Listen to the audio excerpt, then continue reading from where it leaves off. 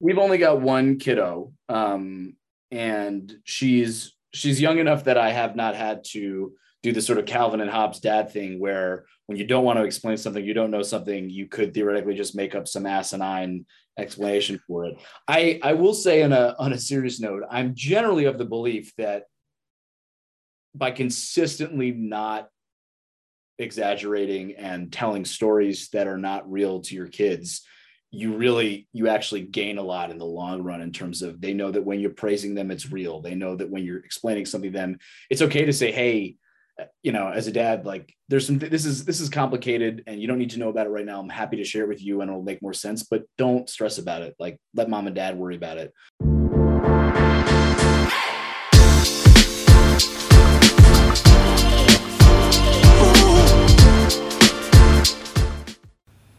This episode of the Smart Athlete Podcast is brought to you by Solpre. If you're active at all, whether you're running or simply out walking for the day, you've probably experienced one of the number one problems that active people have, and that's chafing.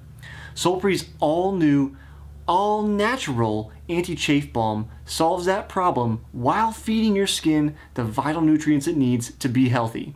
If you'd like to stop chafing once and for all and treat your body right, go to Solpre.com to check out the anti-chafe balm today. That's SOLPRI.com. Welcome to the Smart Athlete Podcast. I'm your host, Jesse Funk. My guest today is a self-described not-so-great sprinter turned distance runner. We'll ask him why he quit because, quitters never win. He's the founder and CEO of Endeavor Run, the principal at Ticonderoga Advisory, where he's an executive coach. He has his education doctorate in adult learning and leadership. He's an organizational psychologist, dad joke aficionado. Welcome to the show, Dr. Jake Tuber. Thanks so much, Jesse. It's a pleasure to be here. I would start off with just asking you, can you tell us a dad joke? But that's not necessarily how dad jokes work. So I'm just hoping that they get peppered in, here I'll and absolutely pepper them in. I mean, there is a bit of like, if you're a dad joke connoisseur, it's sort of like being a stand-up comedian where somebody's like, oh, you're funny, tell me a joke. And it's like, it's all in the telling and the setup. The dad jokes, it's all in the moment. It's all in the bad puns as they come. And if I just tried to tell you a dad joke right now, I think dads everywhere would understandably frown. And I don't want to do that. So I appreciate the nod, and I will do my very best to pepper a few in there unexpectedly. Well, I appreciate that. And, I'm hoping it's an educational lesson because I have my friend Kevin, who I'm going to send this episode to. So Kevin, if you're listening, keep hey, the whole way. Kevin, buy low, sell high, get out early. All right. He's got all he needs to know. And the thing that I want Kevin to learn, and hopefully you, the listener, if you're not Kevin, is what a pun actually is, because he seems to have a real hard time with that when he was here at my house maybe a month ago. Everything seemed to be a pun to him. So I'm hoping we can educate him what an actual pun is and take up his dad jokes to the next level. That is important, and I will say that you don't have to be able to linguistically differentiate puns from other kinds of dad jokes in order to make them effectively, but it certainly can up your game. And that's something I think, with rigorous study into sort of pun syntax and the subtle differences in that, like that will take your average dad and make them a truly excellent father. And so that's really the main difference between sort of poor and great fathers is really their understanding of the syntax that differentiates puns from other types of dad jokes. So I'm here for that 100%. I think that leads me to the question, is this going to be a new subsidiary of Ticonderoga where you focus on taking dads to the next level? There's a lane, there's a lane there. Clearly there's a market, right? The dad market is like up there with funeral directors. You got a target market that's always growing. And so I think that there's obviously clearly a need here. I don't know of anyone else who's serving that particular market need. I don't know what the economics of the model look like. But yeah, maybe after this, you and I will have another LLC to add to the portfolio that is really focused on, forget just a subset of Ticonderoga as a subsidiary. I see this as a standalone. I see this as a multi-billion-dollar C Corp within a few years. Right. Well, I mean, you said buy low, sell high. So we should probably exit our current ventures and then just do a joint venture. Of course, I have to wait till after July, after my baby's born. Of course. But, you got to be an official dad to be a part of this particular club. But yeah, I think we could, as the kids say, take it to the moon. Yes, I know, and it's good to know what the kids are saying these days because my toddler seems to just want to watch Encanto over and over and over again, and that's really the extent of what I've been exposed to. So the more that you can tell me about what the kids are saying, I think that's more fodder for dad jokes. So yeah, I can already see this being a self-fulfilling prophecy here. Well, I know for sure if we have a boy that we can't name him Bruno now, otherwise we wouldn't be able to talk about him. Yeah, no, you can't say a thing about him. It's treacherous. In fact, actually, Florida state legislature has been getting a lot of heat for their new law on don't say gay. They're actually considering a new law about not saying Bruno just because of the popularity of the film. So you can see how that sort of is already, traversing state borders. So yeah, make sure that Bruno is going to be up there with sort of Karen as far as names that, your average person just can't consider naming after 2020, and rightly so. Rightly so. It's a nice name, which is too bad, but yeah, we can't talk about it. Yeah. I feel bad for two people in this situation, both Florida man because of his constant exploits, and my grandmother because her name actually is Karen. So yeah, that's she gets that unfortunate reality. She's a woman of her time, and nobody will falter for that. That's very true. So we'll try to shift a little bit. Otherwise, we're probably just going to have an hour of impromptu stand. This isn't what your audience is tuning in for. I'm shocked. If anyone's still listening, if anyone's still listening, well, frankly, I don't know what my audience is tuning in for because I don't get enough feedback. So please give me feedback. If there's comments, the comment section. If you're on YouTube, youtube.com/Solper, you can see the video version. You can see Jake's sweet bookshelf and plants in the background. My bald spot is going to show despite my face on camera. So I'm going to. Yeah, he's got his nice hat on now. I've got a bookshelf in the background, but it's kind of a mess. Whereas your setup seems a lot more, put together. I have since even pre-pandemic, I have had to do a lot of hours of facilitating training, learning, development sessions and stuff via Zoom. And so having a setup that was reasonably professional and not terribly distracting was sort of the goal. And so this is what I've settled on. It's done okay. I also I've noticed that it's good to have obviously a good color scheme of books in the background, but I don't want anybody to actually be able to read the titles, just enough to have some intrigue. Like, oh, well, he's got some yellow books and some orange books, and that looks like a beige book, just something out there, but I don't want anyone to actually know what I have at least claimed to have read by the bookshelf behind me. So, well, I'm largely in the way of my own bookshelf. If, I think there's something to that. My wife's, she's really into cookbooks. If you need to get her a present and you don't know what to get a cookbook, she'll probably be happy. But she organizes them by color, which drives me mad because then I don't know where the books that I want are because I don't know what color they are. But it looks beautiful. So there's probably something to that. Yeah, no, I don't have an eye for design that's that nice. I just figure like a blend of colors, titles that are just too far away to read is sort of the way to go. And I haven't been embarrassed by it yet, but who knows? Maybe by the end of this episode, things will totally change. That's a possibility. It could. I think the only problem you'll run into, which actually maybe isn't a problem, because then you can lean into the dad cheap kind of meme. Dads don't spend any money, is that you can just never upgrade your camera ever again, because if we get a nicer camera, then people might actually be able to read the titles. It's actually a professional decision to make sure that I'm operating at 420 at all times so that nobody can read the books. It's interesting you say that. I was joking with a friend. To clarify, that's a pixel resolution, not a time of the day. Yes, no, it was not a drug joke, actually. I would be the last person to be able to claim to make such a reference, but that's right. It's a pixelation joke. I was joking with a friend at the start of the pandemic that I think it's a decent idea for a business, but you go to publishers and you tell them, all right, anytime somebody buys a book from you and like an ebook, something for the Kindle, etc., for an extra $1, you will ship them a cardboard cutout of that book's cover so they can stick it on a bookshelf. Because that's one of the problems with ebooks is you want to be able to go and browse your own books. You want to have your books up there so that your friends can see it and maybe get interested. You can share a book. But if everything's on your Kindle, that's harder to do. So what about just extra $1 cardboard cutout for every ebook you have that you can just stick on your shelf? I think it's a genius idea. Tell me, how does that not work? Who wouldn't do that? I think that definitely would go well with dads. I think that's your market. So I think that you're thinking inside your own lane for sure. Sell to who you know. Sell to who you know. Right.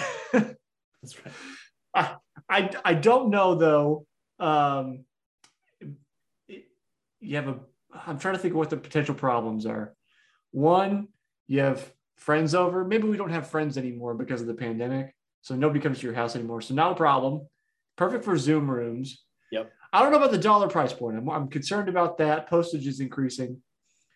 That's fair. Yeah, maybe you make it plus shipping, a little handling fee as well. I think that's reasonable. Your biggest issue is probably just like, getting publishers, trying to get different publishing houses to produce and agree to that would be probably a nightmare, I imagine. Probably. But I think there's something to it. And, the issue that I think you were probably getting at is if a friend comes over, they pull the book off the shelf, they realize it's just a hollow piece of cardboard. What you can then say is, oh, actually, that's where I hide a lot of expensive jewelry. You just sort of use it as if it's an excuse. Like, this is actually I don't even like the book. It's a secret to deter burglars. They would never, no burglar wants to open James Joyce while they're trying to rifle through your drawers, but right.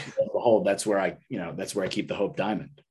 So that, I feel like that's your out if you're in that situation. But yeah, I think the publishers are probably the main issue. But yeah, we can talk about the price point. We can get into that. There's some wiggle room.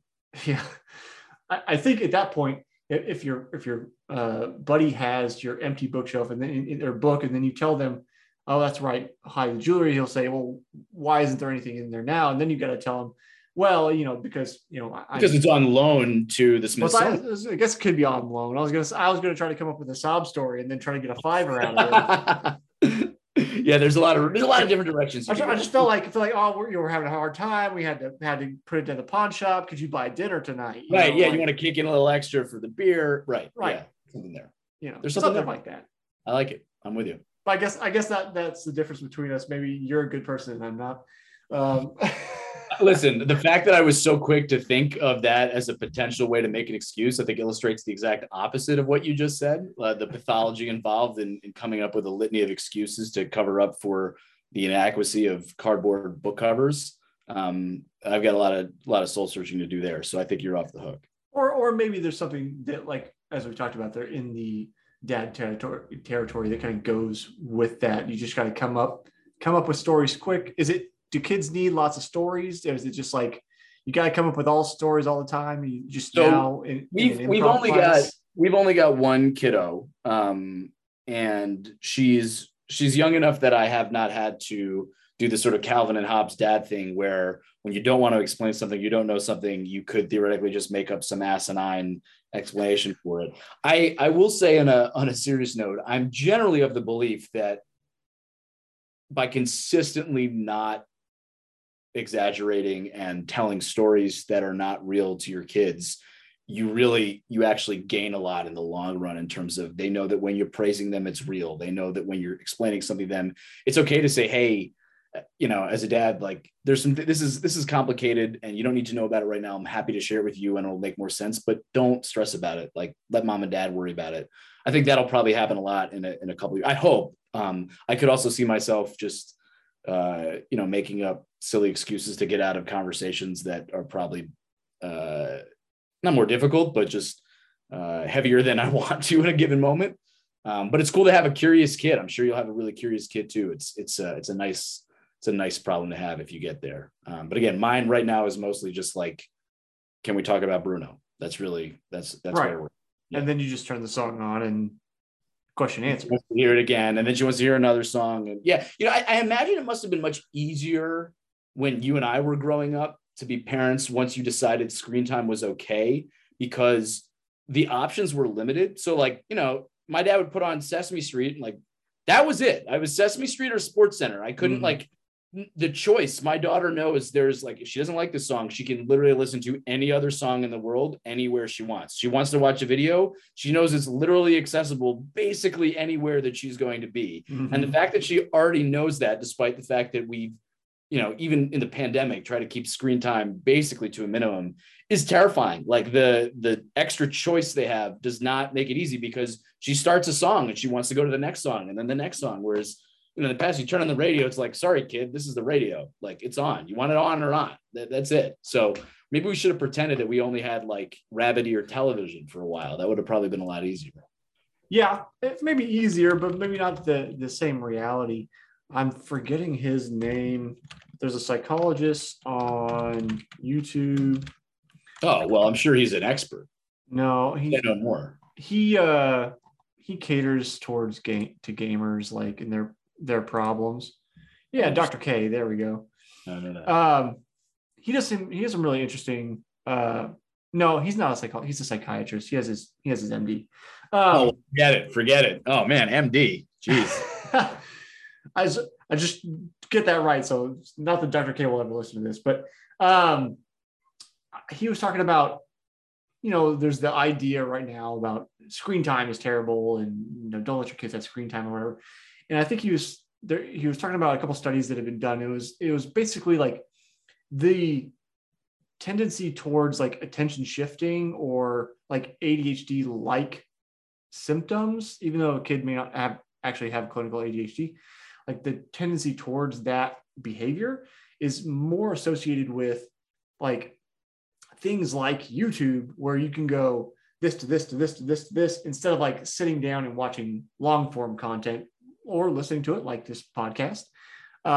So it wasn't necessarily the screen time in particular, but the like attention shifting nature of the medium that was being taken in by the kids. That makes a lot of sense to me intuitively. I've not seen those studies, and I will say that, yeah, like my daughter knows that she can kind of dial up anything on command, and we try to be pretty strict of like, no, let's listen to the end of this song and the next one will come on when it comes on. It's, there's an element of, at its core, it's an element of self-direction and control, which is, can you be the one to sort of decide what's coming on, or do you have to wait until something else, whether it's Spotify or a TV station or an adult says so, and your ability to kind of, get those reinforcements and rewards, especially at these younger ages when that kind of behaviorism is really powerful.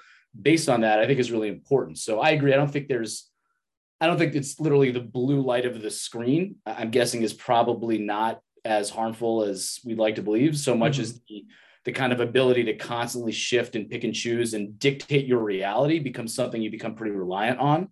And it can be hard to watch. I mean, I haven't been out much at all since the start of the pandemic. When I have, not too long ago, we were in Austin, Texas for one of our Endeavor Run retreats down there, running retreats. And afterwards, myself and a couple of coaches and a couple of the folks who were local that were participants stuck around, we drove out about 40 minutes outside of Austin, Texas. There's one of my favorite restaurants in the world, this giant barbecue pit out there. That's really cool. And we get there and we're sort of waiting, and it's mostly outdoors. It's inside, outside. It's a beautiful day. It's 78 degrees in Texas in February. There's no humidity.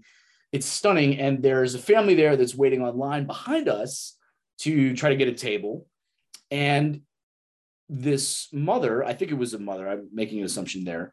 The kid's got an iPad out, right? You're in the middle, like you're 45 minutes outside of a city. Obviously you have perfect service. So the kid's got an iPad there and he's watching something, and the mother like goes to move it and the kid loses his mind. And so the mother, obviously you're in public, and I would do exactly what she did, which is put the damn iPad back in front of the kid. This kid looked about 7 or 8. So this, you know what I mean? Like this should have been, it was clear that this is much less a product of just being exposed to media so much as sort of needing it as a safety blanket. It is something, and that becomes relying on the control that you have over getting that dopamine fix the way you want, that I think is problematic. And as a parent, it's tough. I mean, I don't know how we'll navigate it in the future. I'm optimistic, but it's tough. And because when my little ones were trying to get her shoes on and stuff to get out the door to go to daycare, it's much easier for me to put on her shoes, or my wife to, do her hair into pigtails if she's like listening or watching something, than if she's, realizing that she's leaving the house. So, right. So I get it, but it can be a slow creep into, okay, like you're never taking the iPad in front of the kid, or that's in front of the kid away. So I get it, but anywho. This is entirely speculation on both of our parts, but so I'm going to ask you, but for you, the listener, neither of us are basing this on anything besides conjecture.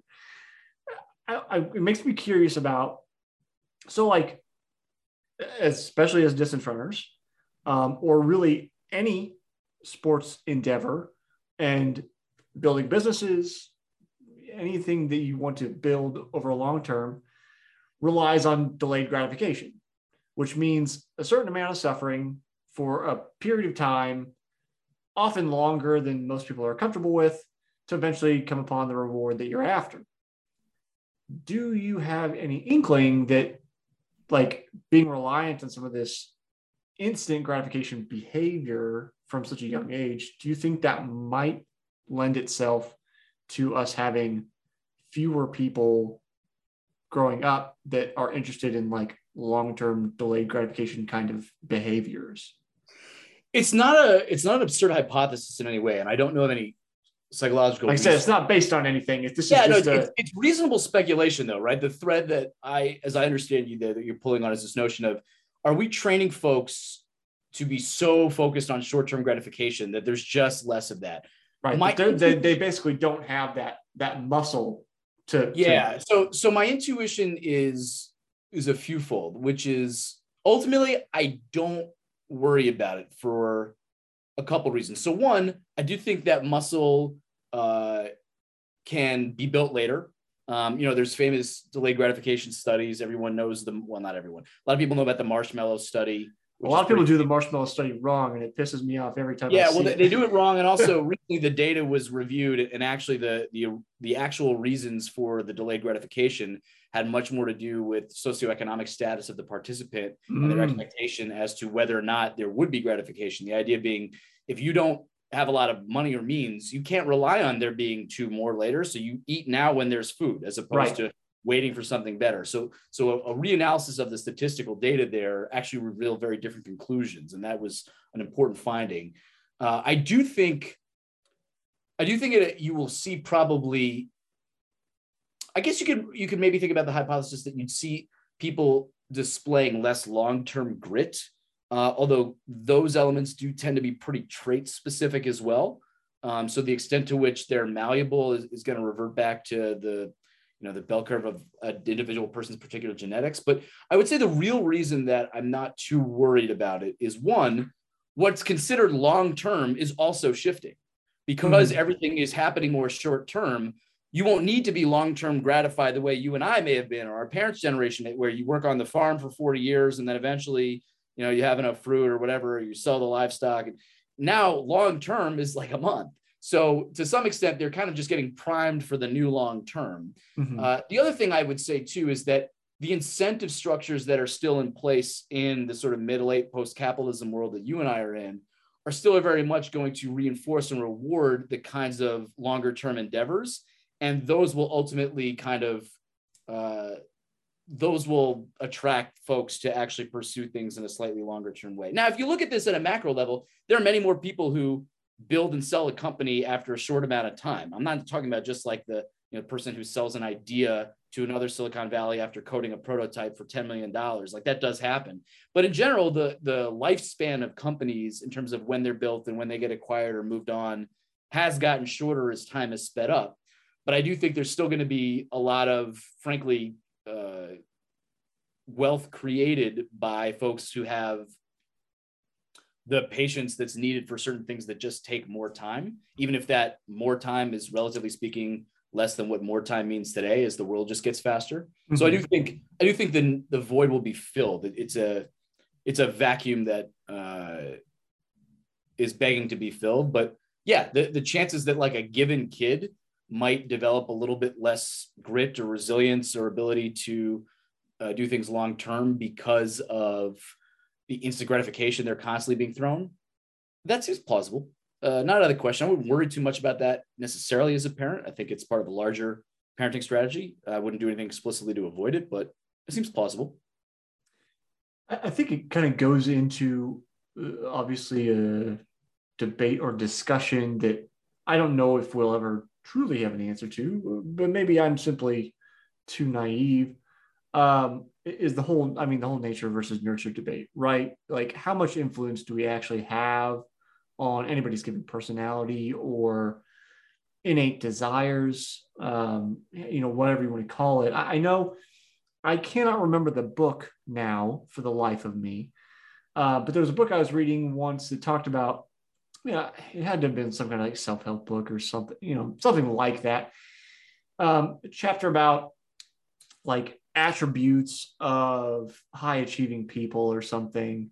And it was like, if you have, X five of these, then you're probably pretty well off. If you have seven of them, then you're considered high achieving. If you have, then there's 10 total or whatever. And I hit like all 10 of them. And they weren't like things I learned. It was just behaviors I always felt like were me. But I also know familially, we're pretty like competitive people. My siblings largely played sports or did other things. So that's again, like, is it a family culture thing? Is it, genetic, obviously, because it's family?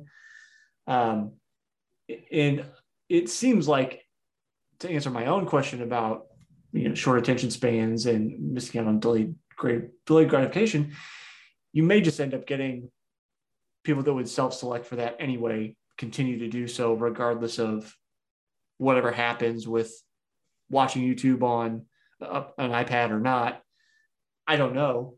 But again, it's just conjecture. There's implications for that, though, at a societal level, right? Which is to say that if we don't want people self-selecting in to that more than we'd like, we probably want to take steps to avoid it. Like the obvious one is like addictive behaviors, like gambling, right? Mm-hmm. Like at the end of the day, the prevalence of like, sports gambling that's now in every state on your phone everywhere, generally speaking, like it just means that more people who could have fallen down a hole had they been born in Las Vegas are now going to fall down a hole because they're born anywhere. So the question is, do we want to decide as society, let's sacrifice some of our sort of independent, individualized rights or access to things because we don't know? Well, I mean, you're getting at some pretty interesting sort of Rawlsian questions about the nature of sort of how we want to construct a society, given what we assume an individual can be responsible for. And I think that's a more interesting part of the questions around nature versus nurture. My good friend and one of my business partners, Matt Fitzgerald, the running author, who many of your listeners will Matt's been on the show. Yeah. So Matt likes, when you ask him the nature nurture question about runners or something like that, he likes to say it's mostly both. And it's a good answer. And it is. I think the more interesting question is, all right, so suppose it's nurture. Does that mean that we should say someone is responsible for it? I mean, how much of nurture do we have a volition or conscious control over? To your point, whether or not your competitiveness is actually wired because one of the sort of theories of personality traits are largely pretty stable over time. Most conceptions reduce to the big five traits that are, generally speaking, pretty biologically wired. They're cross-cultural. Their manifestations are different. There's a lot of conceptions of personality trait that, generally speaking, map to that pretty nicely. And there are certain traits that generally make people more likely to be seen as a leader, more likely to be seen as this, more likely to be competitive. Whether or not that's actually because of a genetic wiring, or it's because you were inculcated in a family lifestyle whose family climate and culture was very competitive because of the nature of your parents' work or the nature of the society you were in or the social circles you ran in, independent of like the epigenetics or genetics of it. Either way, that's not something like you being raised to be competitive is not something where like you chose to be a competitive person. And so I think that's a really more interesting question, which is to say that if someone is looking at, say, like the success of somebody because they really went out and competed, it's not that they weren't successful or they didn't compete, or we shouldn't try to understand what about their situation made them that way. But we as a society, given I think a lot of our assumptions around meritocracy, like to say, well, that was you. That was a conscious choice you made. It's when someone else is sleeping and sleeping late, you were up grinding, as if that was really like an actual choice that got made the morning you got out of bed at 6 and someone else hit snooze. That choice, so to speak, was made for us in many very, very hard to measure ways long before that morning ever occurred. And that has a lot of implications, I think, or at least should have a lot of implications. I don't think it does, but should have a lot for how we think about ourselves as people, how we work with others constructively, how we think about setting up a society. It has some real permutations. So you're right. I don't think there's a definitive answer to the nature versus nurture question on any domains. It's definitely a bit of nature. People ask me this about leadership all the time in my work as executive coach. Are leaders born or made? And no, there are definitely some folks who have traits and characteristics who across most situations are likely to be in positions of leadership. Like there's a reason that the sort of trait theory of leadership hasn't gone away. It's because there's evidence for it. That doesn't mean they're always going to do that.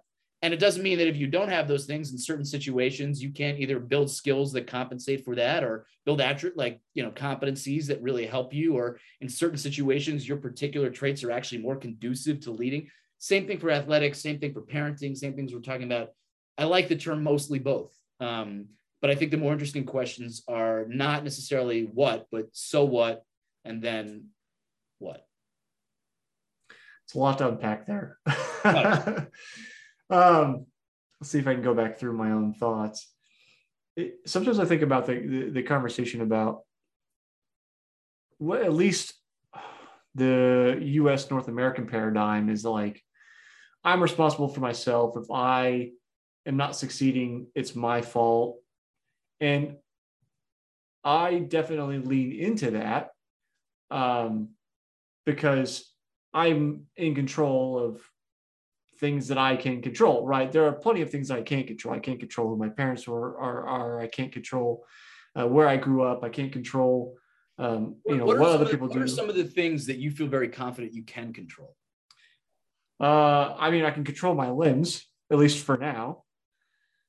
Usually, right? Usually, but not always. If someone hits you in the knee, your leg's going to flail out. So there's obviously sympathetic nervous system stuff. Or lately, going through some like rehab and doing some dry needling. For if the listener's not familiar, yes, you get needles shoved into your muscles, and then you get electrodes attached to that, so it makes your muscles move. It's kind of like a TENS unit if you're familiar with that as well. Just it's a little more really, invasive. really unpleasant acupuncture. I've had over 150 dry needles put into my right hip in the last year alone. Yeah. And I scream like a baby every time. And I think of myself as a reasonably tough person around physical pain. But effective.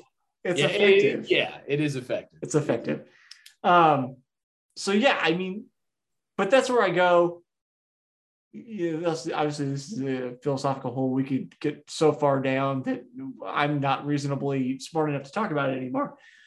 But there's at least a belief that I do have control over some things, that I can open a door. Obviously there are exceptions to rules, but you come at it from the perspective of like, this is a generally accepted principle, right? There's always going to be exceptions. In the nature of humanity, very rarely is something absolute. This comes from like my math background, doing like math proofs, where you have to prove that this is actually this way.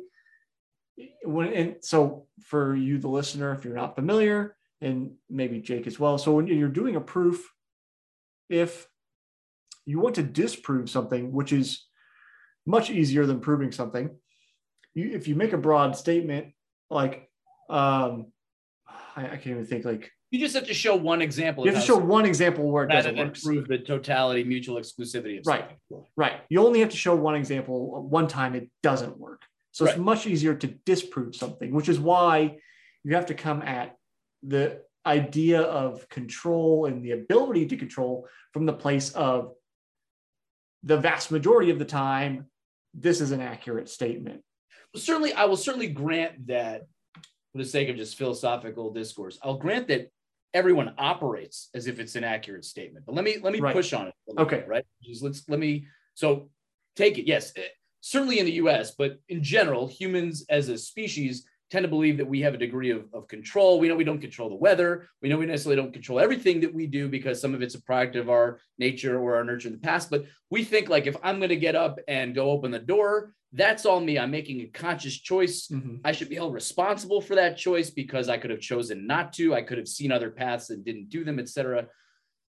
The really interesting question, and this gets into like subtle definitions of causal determinism, is that choice? I mean, yes, it's originating in you, and then I can't say it's originating in anyone else. But is that really something that's fully of your own volition? That's a subtle question about free will. Like, you're taking a drink of water right now on camera. Now, you could, in theory, choose not to.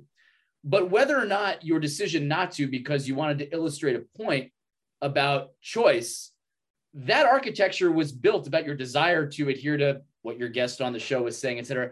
That was built long before that very moment. Right. And so what you're getting into are subtle distinctions, what I think some philosophers would call soft determinism versus hard determinism. So for listeners out there who are interested, soft determinists, someone like Daniel Dennett, professor at Tufts, very famous, he endorses a view what he would call compatibilism, which is this notion that, yes, we're the product of a lot of things that we don't control, and thus our actions are ultimately fed by them.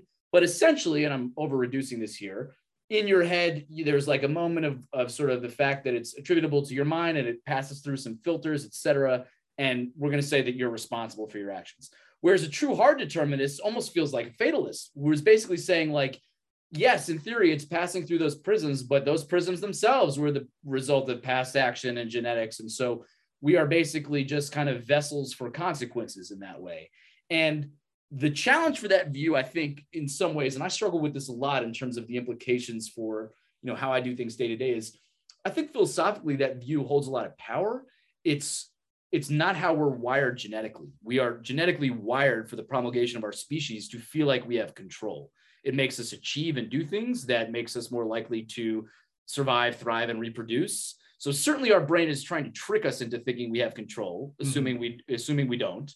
And if we do, there's a question of sort of how much is reasonably attributable to a person, as opposed to the circumstances they found themselves in. And I don't know. I don't know the exact answer to that. I know, philosophers like Harris and others are more on the hard deterministic camp, and there's good points for that. I do think there's some issues around free will, but it's really, there's also a lot of incentive in place for us, sort of, and to your point, the North American cultural paradigm, to ignore that, because we have an entire system of meritocracy that's based on the notion that you can have control over your own destiny if you just work harder. Mm-hmm. And if what we're ultimately saying is those choices to work harder are not actually really attributable to you, but are much more the product of things that happen to you, whether it's your genetics, epigenetics, or circumstances, that poses a series of problems for meritocracy. And I think a lot of people really fear that. And I don't think we should construct, right, so that the idea, let's run to Marxism, right, each according to their abilities, for each according to their needs. I don't think that's a really good biological answer either. But I do think that reconciling that notion of determinism and its implications for the kind of way we set up and continue to foment society is really powerful. And I think a lot of people avoid it for that reasons. It's also in particular in the US, a lot of those assumptions about free will are very interwoven with religious conviction. And we are a highly religious country. And so to have certain conversations of that, pull at some of the tenets and fabric of particular, we're mostly Christian country, like a lot of the strains of sort of all the Old Testament religions are built on this degree of sort of like divinity or omnipotence and omnipresence being compatible with a degree of free will that's complicated to understand. And so it's much easier for us to just avoid the question. So there's a lot of reasons, we have a lot of incentive to avoid thinking about it, but I do think it's subtle. And for me, it's really just humbling. Like I really try to remember that it's, it's not, I don't think it's painful to say that, like, the only reason that I'm sitting in the chair talking to you and not in Ukraine right now, fearing for my life or not ever existing at all, is by nothing that I can attribute to myself. I don't, in any meaningful way, I don't take credit for my successes. Sometimes I try not to take credit for my failures or responsibility for them either. There's a sort of like I don't know, but that's hard. It's hard to live a healthy, moral, valued, ethical life that way and feel like you have it. So I struggle with that all the time. It's something that I do think I'm tiptoeing around potentially some answers, but I remain in a state of curiosity about. And it's, as an athletic coach, it's really, running is such an interesting way in which that manifests, because, to the extent that hard work is an innate trait, that's hard. That's hard for some people to get, or at least if not an innate trait, it's like your ability to like go the extra mile when you probably should quit. Maybe that was decided for you by the time you were 12 because you did or didn't grow up in certain circumstances. There is some psychological evidence that like real toughness is bred by having a good amount of adversity, but not quite too much. Like you don't want to have too cushy a situation where you can weasel out anything, but also too much adversity to the point where it's trauma will just be defeating. But who can control the trauma they're brought when they're a child that has all those formative experiences? So it's, anyway, thanks for coming to my TED Talk. It's been great. I hope you learned nothing. Yeah, that's my diatribe on this. Thanks for getting me going on that. It's something I struggle with a lot psychologically, is to think about how to evaluate my own actions, my own feelings about my actions, whether it's pride or remorse or something, in light of the control we may or may not have. Yeah. Again, too much to unpack in too little time. Maybe you and I will hang out some another time. We can love it. We can dissect this off camera, but you made me think about, so within your diatribe, I'll call it. That's very nice of you. Thank you. That is as nice a spin as you could have given that. I appreciate it. No. There's a lot of good stuff. So I think you were talking about being hard determinism. Like basically we're a causal chain of events and we don't actually have free will is kind of the conclusion you come to.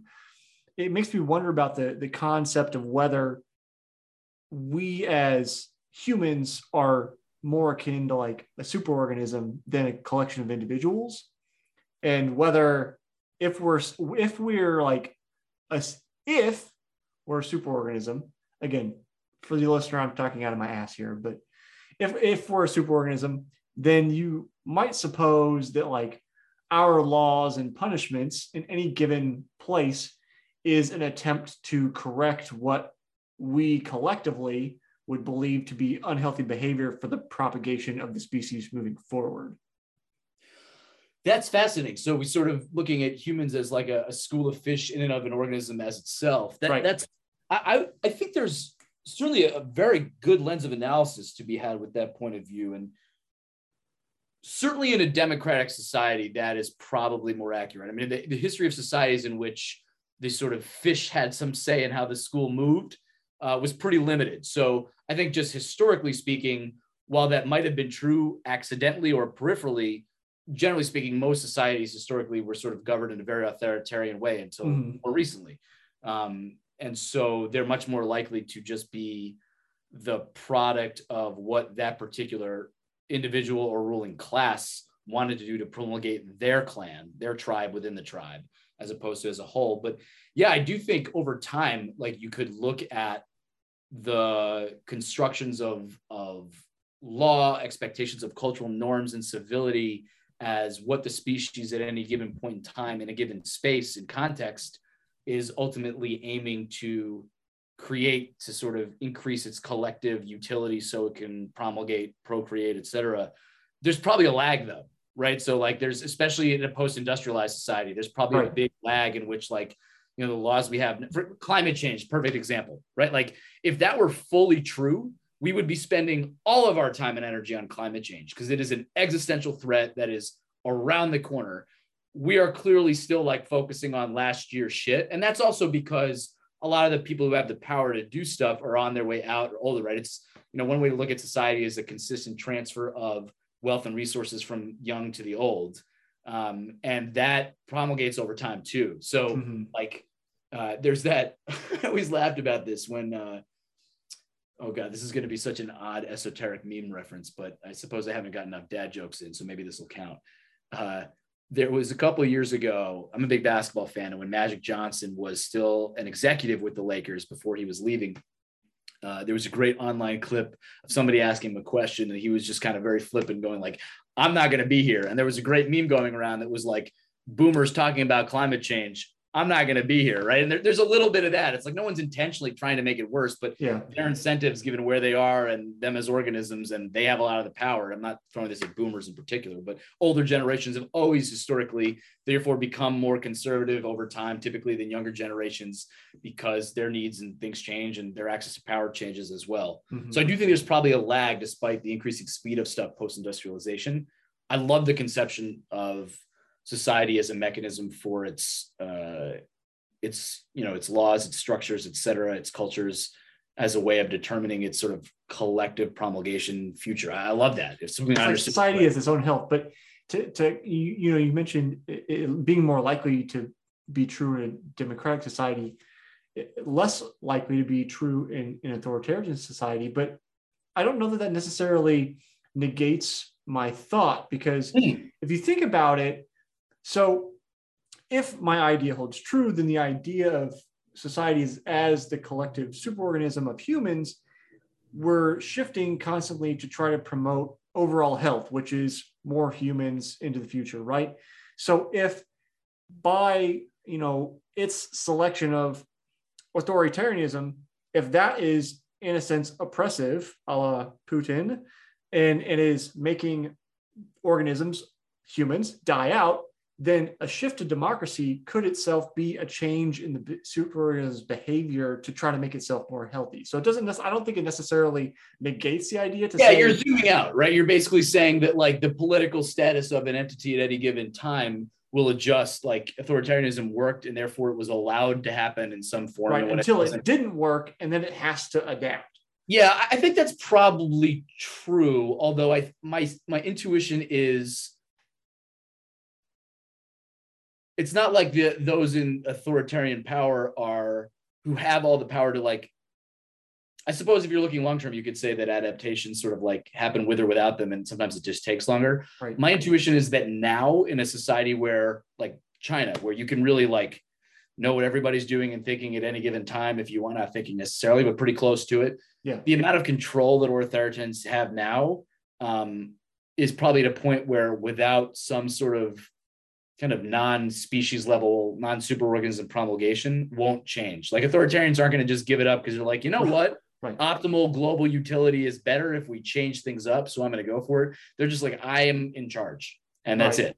That's where I think you go with like the mechanism of revolution, from the bottom up. I guess I just think that like revolution in as far as that being a way of, if you conceptualize revolution as an exercise of the superorganism needing to restructure itself, I actually just think it's less likely. I think that like power is getting too absolute. Like it's too easy to kill everyone quickly, for lack of a better. Right. In a way that in the past, like, in the past, like this is the classic Second Amendment argument of like, we need to take arms up so that our own government can't insurrect us. It's like, yeah, you need to take your own B2 up there to figure out how to, like, that's not happening. So, so there's a sense in which like our ability to self-govern as a superorganism, I think, has been undone by the means of control that we've been able to enable ourselves. We may have outgrown that ability that we had in the past to kind of self-regulate that way, which is worrisome for sure. Yeah. Before we run out of time, I want to ask, if we go to Endeavor Run, are we going to have these same kind of conversations? what happens there? Is there actually running that goes on? What do you do? Why are you doing Endeavor Run? Yeah. So the answer is yes, if you want. The idea behind Endeavor Run, well, it was I'll spare the whole conception. Certainly could check out the site and others who are interested in Endeavor Run to check it out. But I really have envisioned Endeavor Run to be, we call it a retreat. At least most of what we do are retreats. And I see retreat as not as a combination of camp and workshops, and not like the HR compliance workshops that you have to go to, but you're not just going to a place with cool other runners to hang out, run a little bit, and chill in a cool spot the way a lot of camps do, where it's, you go to meet this one person who finished 6th at Boston in the 70s. And you like, that's super cool. I'm really not knocking that. We're just kind of playing in a different space in the market, which is our goal is to help people who want to kind of take their running to the next level do that. So yes, we go and we run, and it's for all paces, truly. And we've got people, we had somebody who came with her aunt. She was 17. We've got folks in their late 60s and 70s who come at all speeds. We've got people who are really sub-elite and are trying to get under 17 for their 5K. We've got folks who are trying to get up to running 3 miles consecutively. It is about you thinking of part of yourself and your identity as a runner and wanting to meet some of the best coaches and athletes in the world in a place where, you can kind of be in that sort of pro training camp that you always sort of feel like you need, oh man, if I could just go and train like a pro for a few days and get things right, I would improve that. That's what we're trying to put together. So, if you came to, we recently, at the time of recording, just not too long ago, had our event in Austin for a couple of days. There was running. We had our physical therapists there doing mobility enhancement workshops where folks were doing self-assessments. Our registered dietitian talked extensively about, race fueling and nutrition for different, if you're running to lose weight, if you're running to run fast, if you're running to go far, and sitting down individually. We've got some really renowned runners and coaches there to help you go over your race plans or make a plan or think about planning. We've got writers there who talk about, running and identity and things like that. I bring personally a lot of the developmental workshops that I do often in corporations adapted for individuals as runners. So we do a lot of not just sort of like the mental side of running insofar as sports psychology is concerned, which is typically the application of cognitive behavioral perspectives and then principles to sport, but we do more psychodynamic developmental stuff about like, why do we run and why do we sabotage ourselves as runners, and where is our identity as that? So it's kind of a hodgepodge of things, but ultimately, as I say to folks, typically when we do our sort of opening spiel, it's like, we're with great people who care enough about themselves as runners to come and spend time here and run in a cool place at a great time. It's going to be fun no matter what. I want folks to learn. I want folks to feel like the moment they walked in is different than the moment they walked out, insofar as their ability to go and do what they want to do with their running, think about what it means to them, and have that kind of experience. And that was something we just didn't really see in the market. We didn't go into it because there was a market hole, don't get me wrong, but when we were thinking about, what we could put together, our retreats have really become on to take on that flavor, which is it's not just a couple of days of fun camp. It is that, but it's a lot more, without being corny or silly, or it's, we don't come there to sing Kumbaya or anything like that. So there's no, it's not, it's just about connecting with other people who have that passion in a way that's very real and low key and fun. And we goof around and we like, it's silly, right? You can probably tell if you're listening to this still that I can't go more than a couple minutes without vacillating between serious and silly. And I think the retreats probably have a little bit of my personality there in that way, just as the program manager. But it's been really cool, and it's been really neat to see folks who've come back, new folks who keep coming in, the kind of community we're building. We're doing something new that we're going to try to do, which is for anyone who's running CIM, who signed up for the California International Marathon this winter. We're going to do like a virtual remote training collective, I guess is the way to put it. It's a pod. You can get plans from us. You can get discounts on shoes and stuff, etc. We'll meet on Zoom. We'll have a Slack, and we'll meet up eventually and have a great time in Sacramento in December. And we're sort of trying that out. And I'm not 100% sure, but I think in order to be equitable and inclusive, we're going to probably make it a sort of suggested donation-based program. Pay what you can. Here's what we think this is probably worth. If you make this much, you can consider this much, but you don't have to. Because the irony of running is it's a sport that anyone can access if you have a pair of shoes, or even if you don't. But also to do it really well and do the kind of things we do, like we get that it's expensive too.